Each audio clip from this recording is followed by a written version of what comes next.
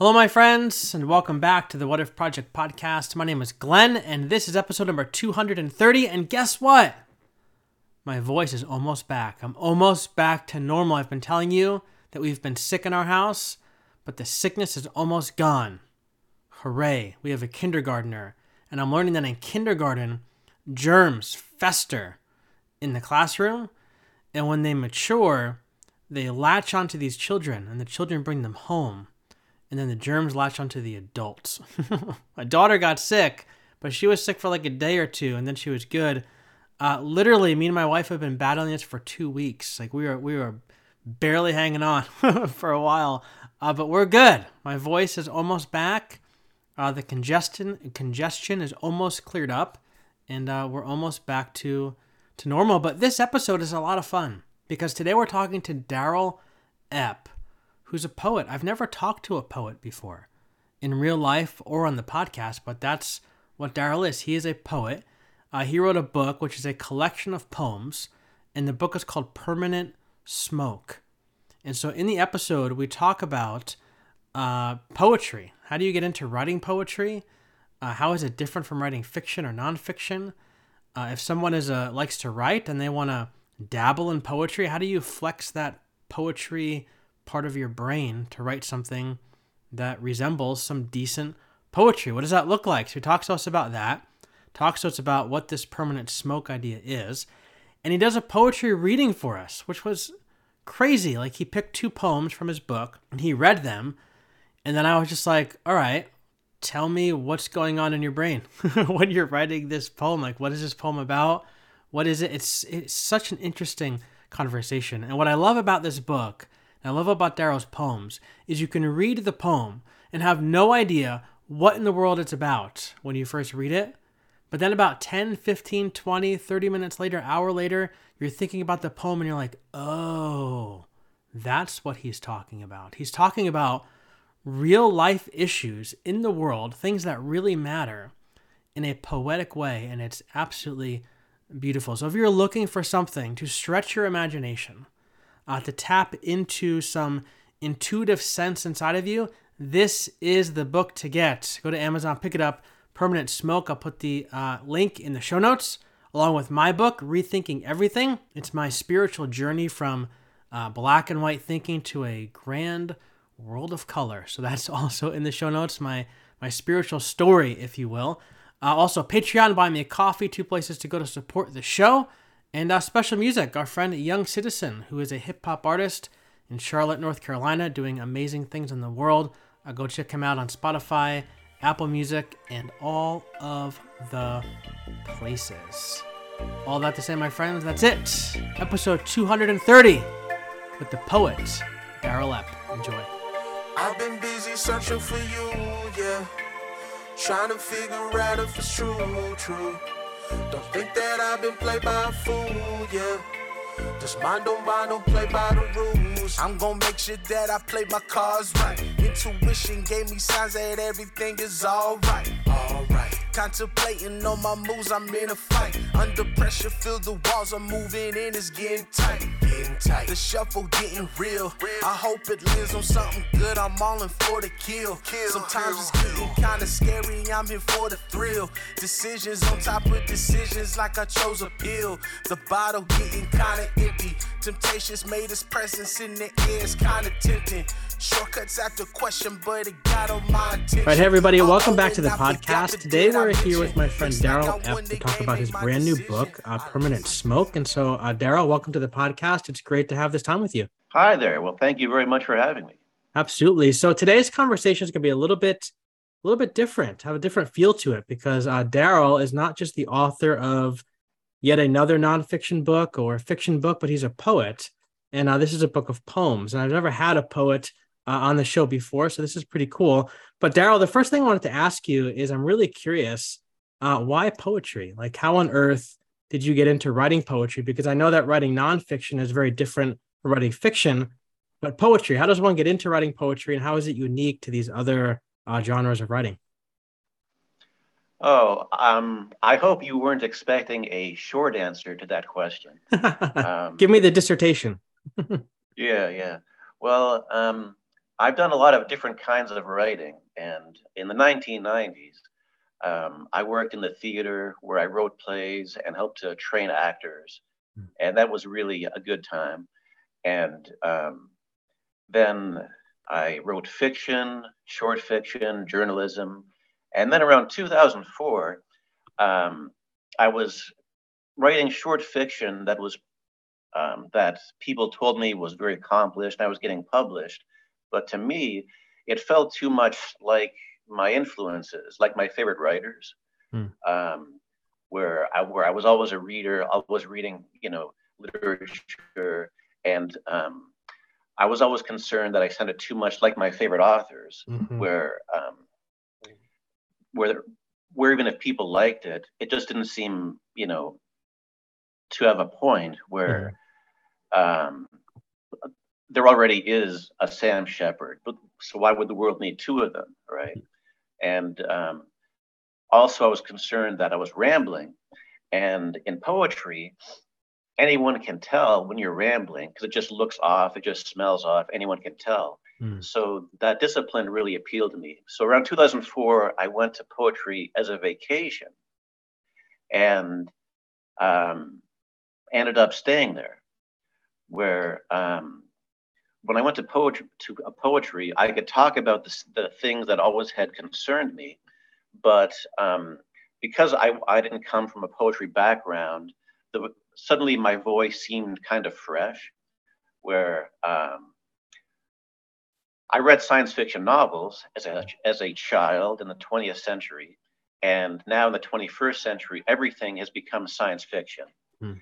And the science fiction novel form had a lot of bits and pieces that didn't appeal to me, and all I cared about was the strangeness and the imagery and the tones. Mm. So in poetry, I can write what I consider science fiction, but just paint the picture and just leave it there without the he said, she said, and the buildup. So um, it's funny, poetry, some people might think it's old fashioned, but actually it seems to have a lot more in common with the way we live and communicate now than, a novel structure. Mm. Also, I'd have to say, a long time ago, I read a poem by a poet named Edgar Allan Poe, and the poem was called Alone. And it basically had everything I wanted in a poem, where it had a great beginning, a great ending, imagery that you hadn't seen before, Mm-hmm. and every line had a surprise in it. And when you first read the poem, it feels like it's just a guy bearing his soul to you, like this big outburst of passion from a real soul. Mm-hmm. But when you actually break it down, you find that it's actually full of craft. But he was just enough of an artist to hide the wires, so Mm. you don't see like the ligaments Mm-hmm. and the nuts and bolts. You just are along for the ride. Mm. So I always thought, wow, that's a really impressive feat, and wouldn't it be great to make someone else feel that way? Mm. Yeah, one of the things when I was reading your book and your poems, it almost felt like you were painting like a backdrop for me, kind of like you said about science fiction, like you're painting the scene, but yet my mind was doing all the work with the characters. Like it wasn't like you were giving me what he said, she said. It was just, here's the scene, and where's your heart and your mind going to go with it? And that's what intrigued me so much about it.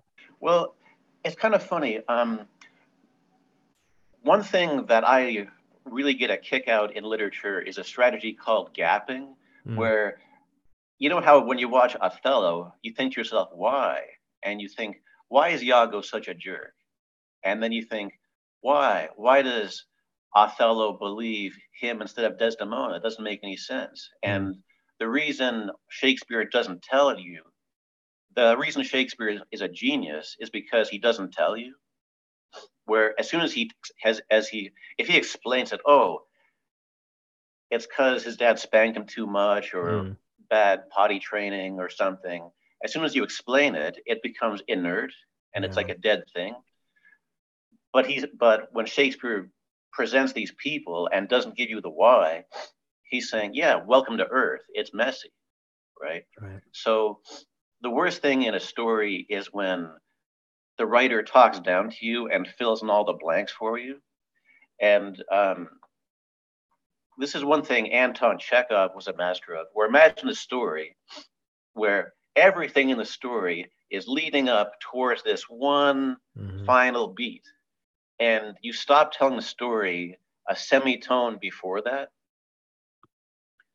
When you do that, first off, it will make the reader's interest level go up. Mm-hmm. They'll say, what happened? And then the reader will have to think, well, did she say yes or did she walk away? And then the reader will end up thinking about the story the next day and end up imagining what happened in those blanks. Mm-hmm. And then the reader becomes a participant in creating the fictional world and just gets way more out of it. Also, David Mamet, who wrote Glengarry Glen Ross, he has two pieces of advice for people when they're writing, and it's the best advice ever. And he said, in every story and in every scene in the story, arrive late, leave early.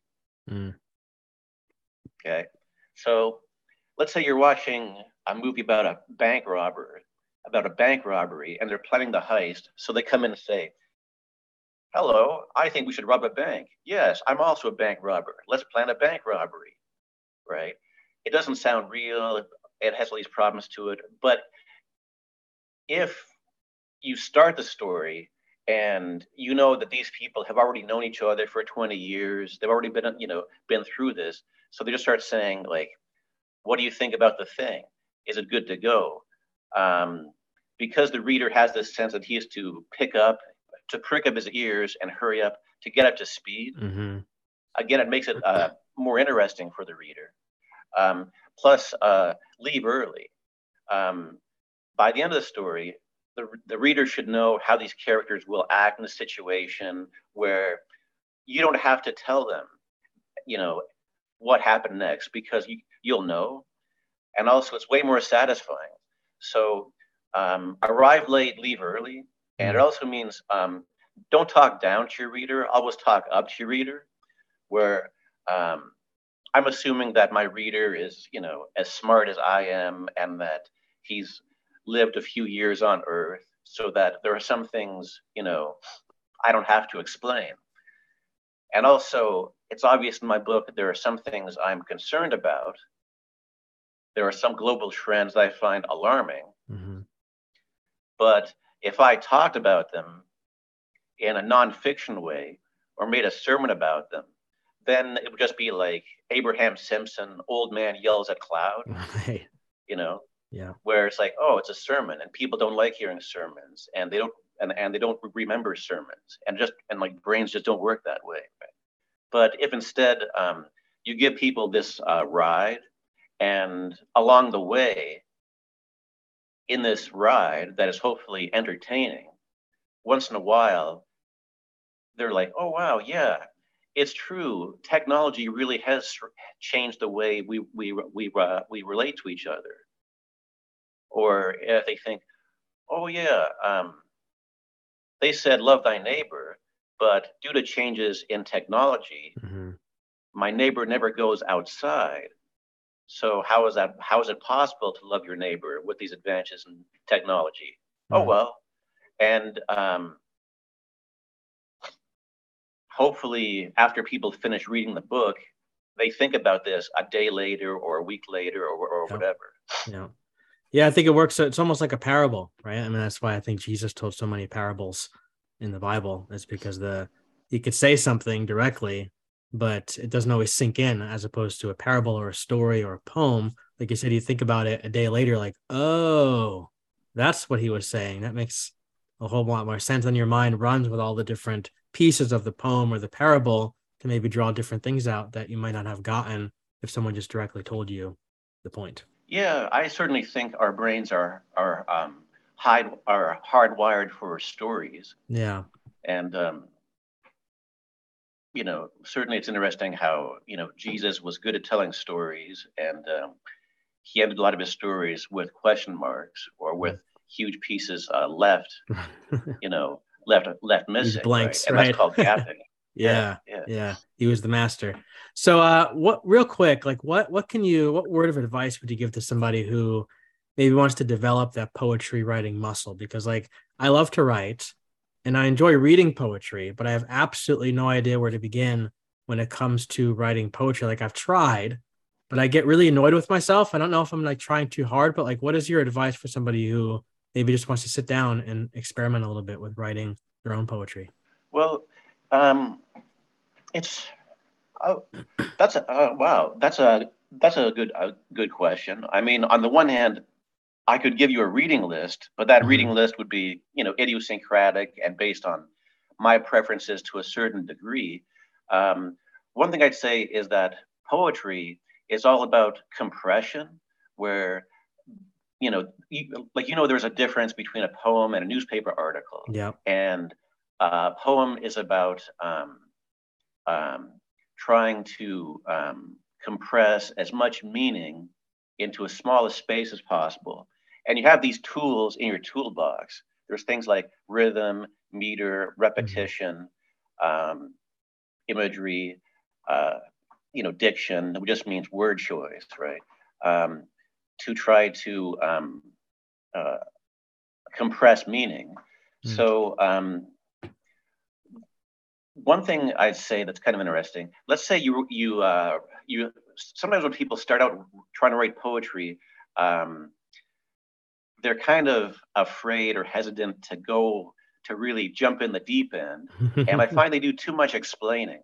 Yeah. So let's say you like write a poem, okay, and like first off, don't worry if it's good or not. The tragedy isn't you writing a bad poem. The tragedy is you not writing a poem. So just go and do it. Mm. Okay. And once you do it, one thing that's fun sometimes is think to yourself, um, you know how a normal speech, or if you're writing nonfiction, you have like ligaments, like parts of grammar that are like connective tissue, things like so then I, and then Mhm. therefore because so the naturally I. So look at the poem you wrote and think to yourself, what if I went back and got rid of all of the ligaments and Mm. all those like connective tissue? Like, so in your poem, take out Mm. the word I, take out the word and, take out the word because. Mm. First off, if you need to use the word because, you should rewrite the poem because should be obvious because, Mhm. right? Um, because the because should be implicit in the image before, Mm. since, that, therefore. And you'll find that by getting rid of that kind of business, Yeah. um, first off, it makes your page of writing seem stranger Mm. and more interesting, and also makes the imagery pop more. Mm. It's almost like trimming away the fat and just kind of give the Very meat. much so, very much Yeah. so. Yeah. And that's a big part of why I am so committed to poetry, Hmm. where people will come to me and say, "Oh, have you heard about this new novel? That's the flavor of the month." And then I'll say, "Good Lord, where was the editor? This should have been cut by a third," Right. right? Yeah. And so many great novels, Hmm. they start on page 100. Yeah. And it's like, no, like I want value for my book buying dollar. Start on page one, Yeah. Yeah. right? And I like to think that my book starts on page one, right? Sure. Where as soon as you jump in there, you're already with me at the bus stop, knee deep into my memories Yeah. and my problems. And yeah, in a novel, you'll have to get through 300 pages of setting the stage for the point. Right. And Right. with a poem, you make the point and it's over. It's great. Yeah. Yeah. That's really good advice. I think maybe I'll give it another shot. Maybe I'll give it another try because I tried it about a year ago and I was like, I'm not gonna do this. So maybe I'll take your advice and trim away some fat and see what happens. Also, another thing, um, if you have a long poem that's maybe 2 pages long, look at it and think to Hmm. yourself, here's a 2-page poem. What if it was a 1-page poem, right? Yeah. I'm not saying it is. I'm just saying, what if, right? What's the harm in taking this poem and cutting it up into 2 poems and seeing what happens? And just look at every line and make sure that is every line like, am I just repeating the point already made, or is this adding some new fresh imagery or some new bit of information that leads to the ending? That's good. What I thought we could do, Daryl, is maybe spend the rest of our time doing a poetry reading of sort, where you read for us some of your favorite poems from the book, and maybe tell us some of the story behind those poems and how they tie into your life, some of the heart behind them. I don't know, 3, 4, 5 poems, whatever's going to give us a good snapshot of Daryl Epp. Does that sound good? That sounds good to me. That's for sure. Just give me a second to get organized. Yeah, no, take your time. Take your time. I'll also say, while we're waiting, I've read obviously your poems, but I've also heard your poems spoken by you in some different videos, and the feeling that comes across versus reading it or having it spoken to you is entirely different. That's kind of a funny story where this is my 5th book. Yeah. And I've actually had people in my life say to me that they thought my books were really depressing until they heard me read them live. Right. And then that's when they realized that they were funny. And I thought, well, yeah, why would I write a book if it wasn't funny? Like, I certainly laughed when I was writing it. Right. You know, and it's funny. I always had this thing where my reading voice is kind of a monotone. And now I just kind of lean into that, where people seem to get a kick out of the fact that they like the contrast between the strange stuff happening in the poems and the monotone delivery. So I just play into that. There you go. It's an art. Yeah. So this is a poem which actually I don't think is in that book. It's in the next one, but don't tell anyone. Nobody needs to know. Poem, and yeah, it's about someone I knew who died, and when she died, I was kind of appalled that nothing changed, and everything the world just kept on turning. Everyone just kept on shopping. So I wrote in a few poems about her. Yeah, this is a poem called Hootenanny Ephemeralis. Caught a fish with a fish in its mouth, looking nervously past my shoulder for the food chain's puppet master. Whose hook am I on? I asked the trout. All this time, I thought I was dancing because I wanted to. Driving by Ephra's old place in the shadow of the shuttered foundry still rattles me like a roller coaster that needs its bolts tightened. With her gone, I can't even trust the Pythagorean theorem. And why ask me about elections 7 time zones away when the back of my head is missing? My skin sack hangs slack like Salvation Army spandex. 5 days without sleeping is my record. Sticky fingers and ace of spades are also records. Ever wonder where we'd be without slave labor? Our cell phones would still be in the ground, spooning with the fossilized trilobites. All that strip mining for one novelty belt buckle, such egregious inefficiencies. The itching is driving me insane, but pulling on the arrow in my heart just makes it worse. And all that blood's probably fake anyhow. Have you ever tried to stand up in a kayak? That's what 12 years of night shift was like, when all I wanted was a participation trophy and a heroic part to play in Martian politics. Not the telescope's Mars, Hollywood's Mars, with towering pyramids, unsmiling frost queens, and weather machines. Have you ever roasted dinosaurs in a castle made of ice, while gloomy parallelograms crept over the silent hedges? We should hang out sometime. So there's one down. So talk to me about like take a piece of that imagery, whether it's the piece about the cell phones or the dinosaurs. You talk about how you wrote this in the wake of your friend passing away. Like what is that imagery? Where does that imagery come from? Like what is it referring to in your kind of remembrance of this person and their life and the wake of their passing? Sure. Um, and hopefully this will be of some help to aspiring writers or writers who are listening. But Mhm. basically, writing is hard work. And to do it well, it takes a lot of energy. And to really meet the challenge, you have to go to the hot zone and write about what you're really obsessed with. Mhm. And so, first off, find out what that is, right? And so, before you write, make a list of things that really bug you. And when I say that, I don't mean like Donald Trump, because that's like saying you like chocolate. Like you know, like everyone says that doesn't mean anything. Right. But do you know that conversation you had 15 years ago with that douchebag, and you just can't forget it, and you wish you could, stuff like that, right? Mhm.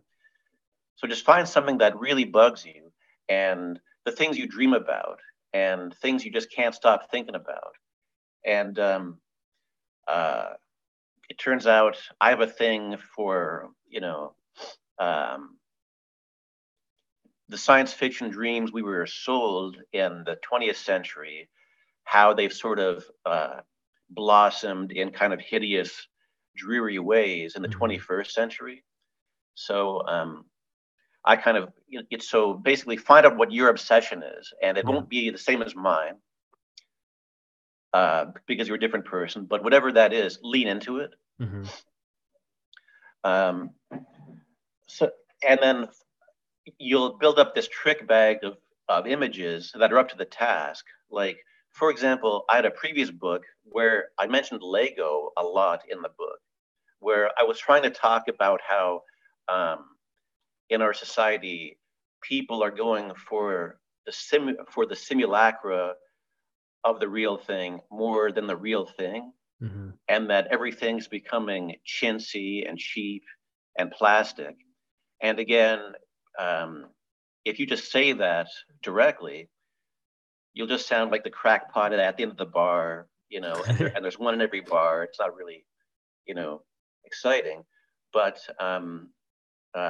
if instead in that book I mentioned Lego a few times, and then hopefully after like the fifth time, the reader would start to think, "What's the deal with Lego? What do I know Right. about Lego?" Yeah. You know, and like, oh, he's saying that our world that the is built out of like chintzy plastic building blocks, and so in the Mm. book you see people who are on the verge of noticing that there's something wrong, Yeah. that everything is kind of low quality and chintzy, but they still have this desire for the transcendental, um, and they're being told like, oh wow, we can't give you something transcendental, but we can give you lower prices or 2-for-1 Yeah. specials or whatever. Like, no, they have this hunger for the transcendental, right? So in that poem, it kind of started with, like I mentioned, Mm. my friend, who was a real person, and then along the way, I sort of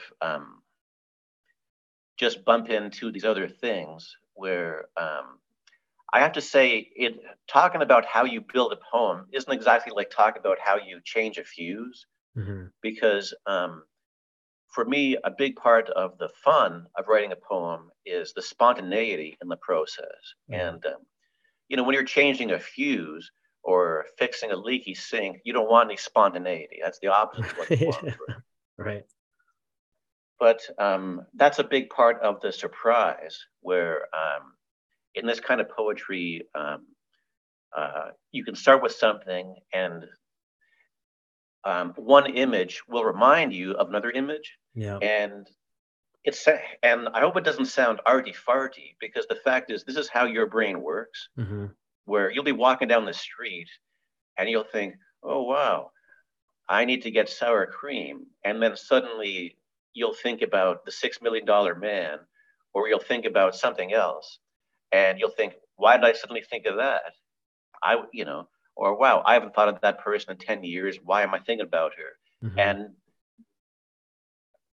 from the time you walk to your house to the 7-Eleven, your brain will just is being bombarded with all this sensory data, but at top speed. It's trying to regulate and organize the sensory data into a form that will create a worldview for you, Mm-hmm. that will enable you to survive and cross the street without getting hit by a car.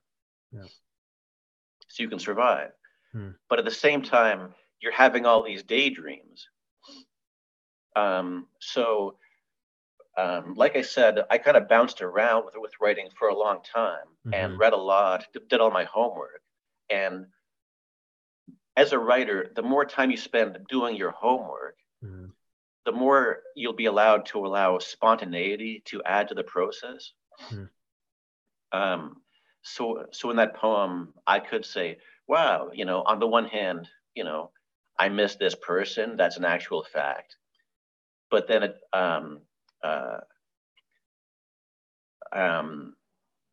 rhythm and meter in poetry allows you to get away with a lot of stuff.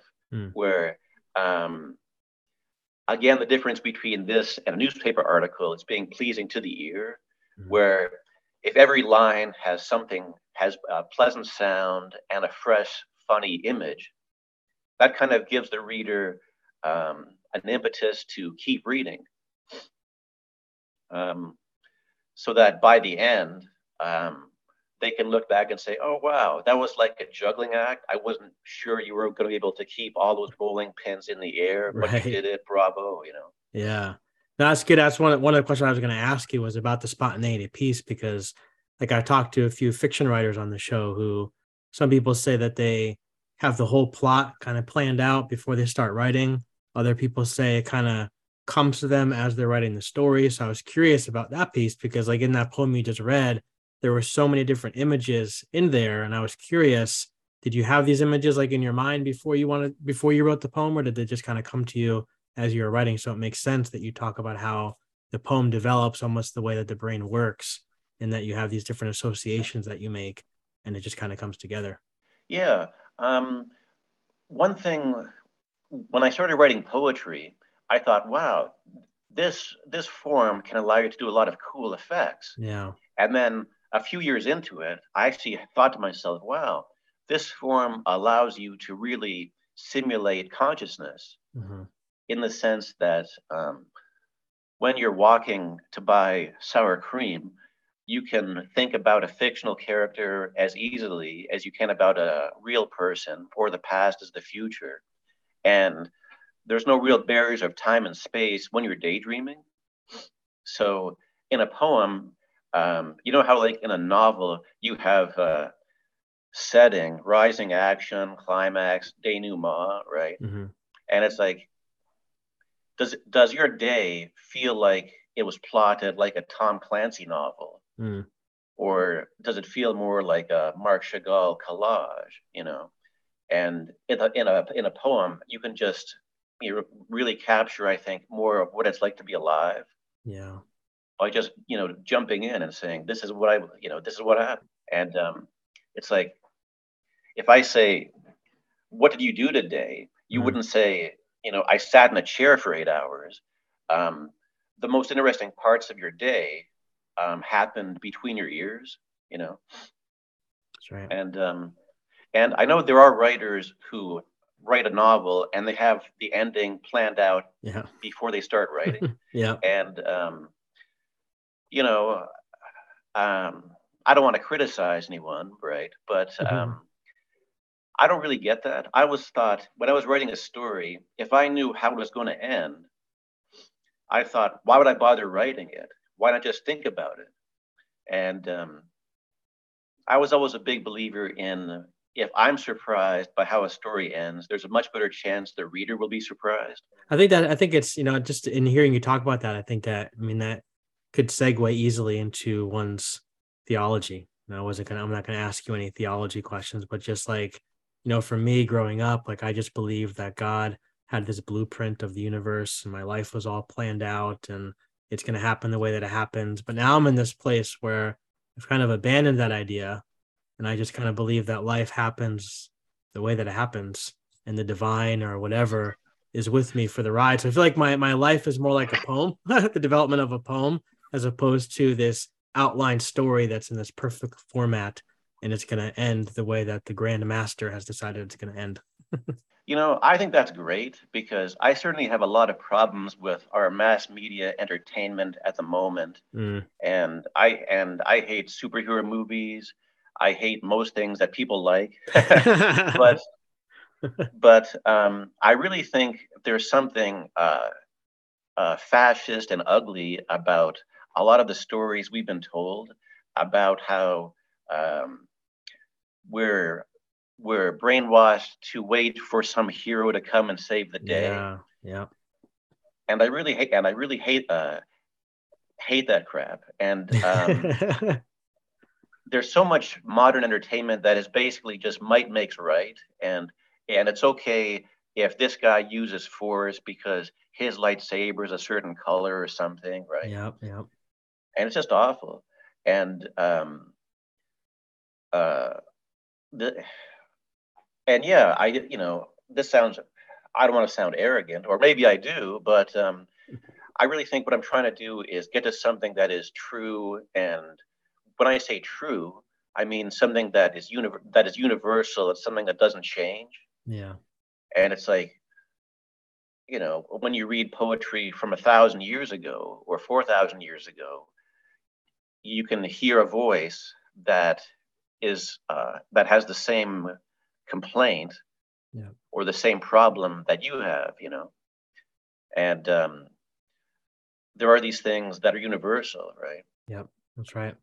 All right, so give us another poem. What's next on your list for us? Okay, this is a poem, and if you buy the book Permanent Smoke, this is page 48.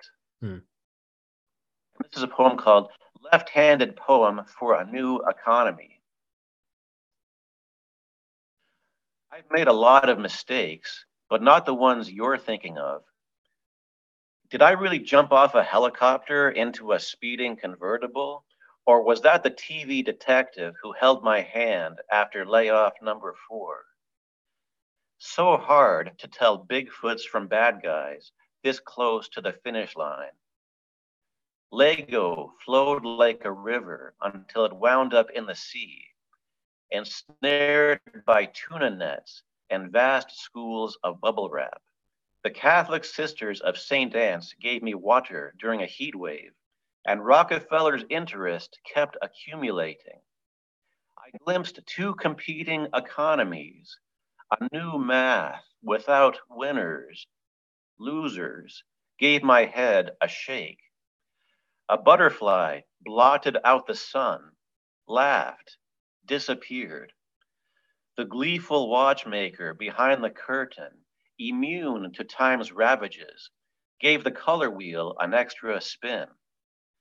I wore out my shoes for just one smile, played hide and seek with the security guard in the impound lot, looked up just as the cargo jet flashed its landing lights, took it as a divine sign. Hairless hatchling dodges traffic, even sniffs the far-off nest. Will the NAFTA superhighway let her live? There is no wrong answer in a choose-your-own adventure book. I'm left-handed means I'm sinister, means scissors are a challenge, means I'm more likely to die on the factory floor. Your tools weren't made with my kind in mind. Lost so many coins at the wishing well, you'd think I'd take the hint. There's a poem. So what's going on in that poem? What's going on in your mind as you're writing this poem? Well, it's kind of funny. What you were saying about the last poem, about how you would change your mind about how the world works and how the world was plotted.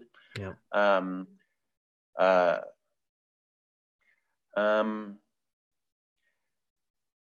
it seems that as I'm aging, which I'm doing rapidly now, it's like the old joke about, you know, gradually then suddenly, right? Right. So I've really become more interested in gratitude, Hmm. and I really think it's important that as you age, you make an effort to become more grateful. Mm. And it's like if you wanted to become a piano player, you'd have to practice. Mm. But people think you can end up being a grateful person without practicing, which is weird. So my wife and I try to, find, try to practice that. Mm. And basically, in this poem, I did have an experience of, going to a food bank about 3 or 4 years ago and getting food from these people. And that was a really interesting experience because, on the one hand, in our culture, and obviously, what I'm saying now, it isn't unique to me. I didn't think of this. It's Hmm. it's obvious, but we are told in our culture that you know Selena Gomez, what happened to her today is really important because she's really a lot more attractive than we are, or whatever. And what this person did is really important because they're very wealthy. Um, and we're told this so often, it becomes obvious. Like people want to be successful, attractive, and wealthy. Um, but the funny thing is, no matter what happens, you're all going to die. Mm. You're all going to get old and weak and frail and turn to dust. So that's kind of a wash. So you know, what do you do with that knowledge, right? It's Yeah. kind of funny. Yeah. Um, so you're under this huge pressure whenever you step outside to, uh, well, basically,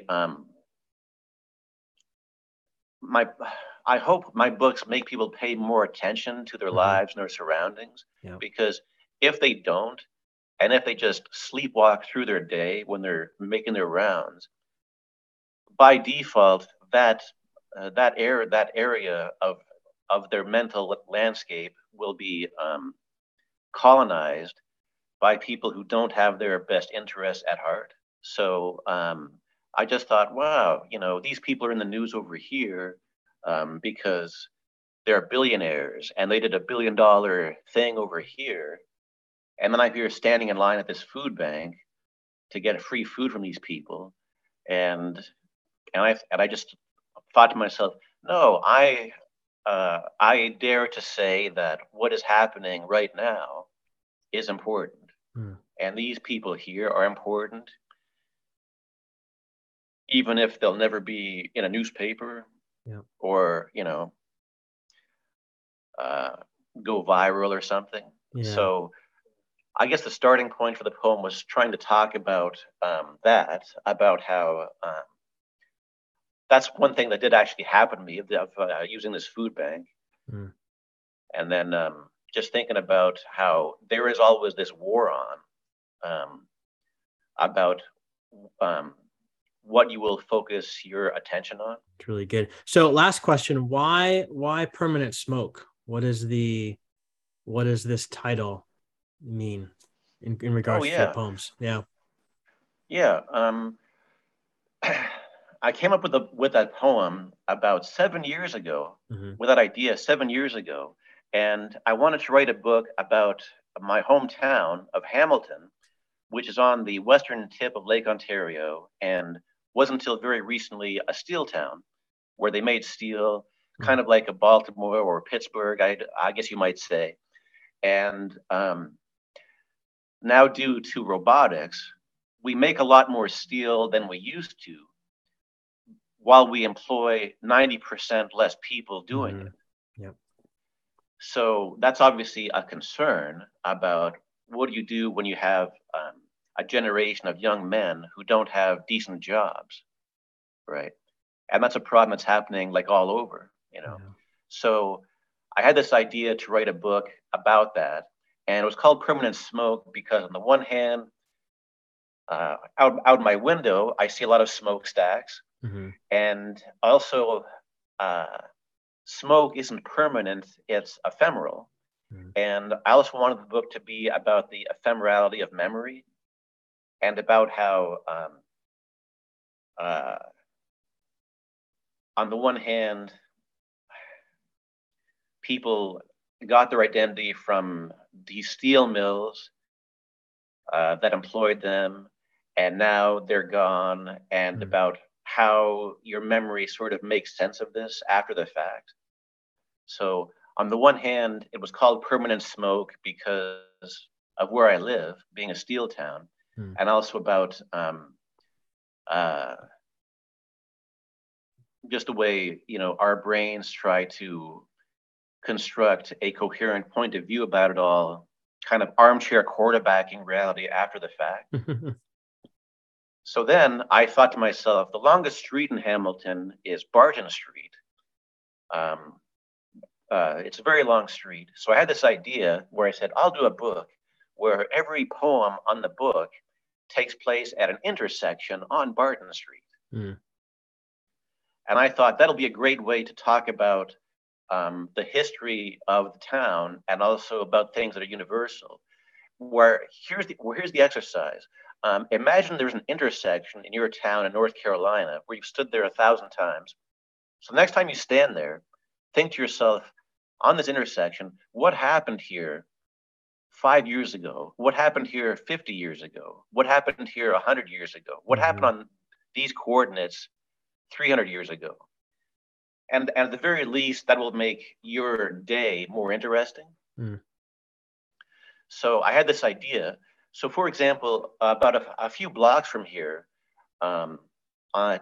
near Barton and Victoria, they had a factory where they made Studebaker cars, where men could go to a job where they made enough money so they could have a wife who doesn't work, kids, a car, a boat, a cottage, and they could walk to work. And then when Studebaker shut down in 1963, that was when the whole commuter age started about you don't want to live downtown, you want to live in the suburbs and not know who your neighbors are. And that's when our communities really got atomized. So what happened to the Studebaker plant out my window, I think it's important, but it's also kind of emblematic of things that happened all over the Western Hemisphere. So then I had this idea for this book, and then I wrote a bit of it, and then suddenly I lost interest, and it sounded too much like work, where I was doing research and stuff. And I thought, suddenly it's not as much fun. And then I thought, if it's not fun for me, how could it be fun for the reader? So I put that project on hold and wrote another book. And then years later, I had this idea where I thought, what if I just took that bit and made it a section of a book instead of the whole book? So it had so the whole book had different flavors. Yeah. So that's what happened now, where Permanent Smoke has about 50 poems, then 25 poems about Barton Street, and then the short story at the end. Yeah. Wow. I love it, man. I could listen to you tell me stories all day long, but we're just about out of time, but this has been a lot of fun. Really. Thank you so much for taking the time to join me. And thank you for this great work you're putting in the world. Well, I really appreciate having you as a reader. That's great. Thank you very much. Yeah, for sure. And where can people go online to interact with you and maybe some of your work? Any specific places you want to point them to? Yeah, sure. The main thing is the book Permanent Smoke is on Amazon, Kindle, paperback, but I'm on Twitter all day long, and my Twitter handle is my name, Daryl Epp. Awesome. Well, I'll put the link to that in the show notes, and obviously the link to your books as well. Maybe we can do this again sometime. Thank you so much. Yeah, for sure. Great. Thanks, Daryl. Wake up, get your morning started. Drinking daily coffee, got this money on my mind. Sun ain't always shining, but it's brighter days ahead. It's gonna get started, we can do what we wanna. Wake up, get your morning started. Drinking daily coffee, got this money on my mind. Sun ain't always shining, but it's brighter days ahead. Wake up, wake up, wake up. Got myself to see the big picture. You not alone, I'm right there with ya. Trust me, get up. Guess I gotta be more stricter. Keep my head up, getting more slicker. I know, yeah. Gotta move my feet, put into motion. I know that every door I walk up to is bound to open. Wish it all can be so easy, I insert a token. Hit that thing on both sides, if the size is broken. Move on, oven cooking, I be on that slow grind. Anything I put my mind up to, I'm bound to be mine's. Best to get it by my way, follow suit, don't fall the line. Hope you gotta, hope you get it, go and check the guidelines, yo. Wake up, get your morning started. Drinking daily coffee, got this money on my mind. Sun ain't always shining, but it's brighter days ahead. It's gonna get started, we can do what we wanna. Wake up, get your morning started. Drinking daily coffee, got this money on my mind. Sun ain't always shining, but it's brighter days ahead. Just gotta keep on grinding, do it all over again. Wipe all the sleep on my eyes so I can see the sunrise. Beauty all in the sky, so really wipe all my cries. Haven't felt this in a while, man, I can't even lie. Living one day at a time, man, I'm just getting by. Job is stressing me with all the nonsense, can't stop it. Quitting, then I'm on my own terms, make a profit. Making sure I'm counting every penny in my pocket. Chessing ain't no checkers on my moves, that's a promise. Just keep it real, bro, that's all that I know. Waking up at crack of dawn, time not getting slow. Keep it moving, I'ma do the same, needed for growth. Before I blossom, gotta back up all my seeds on the low. Let's go.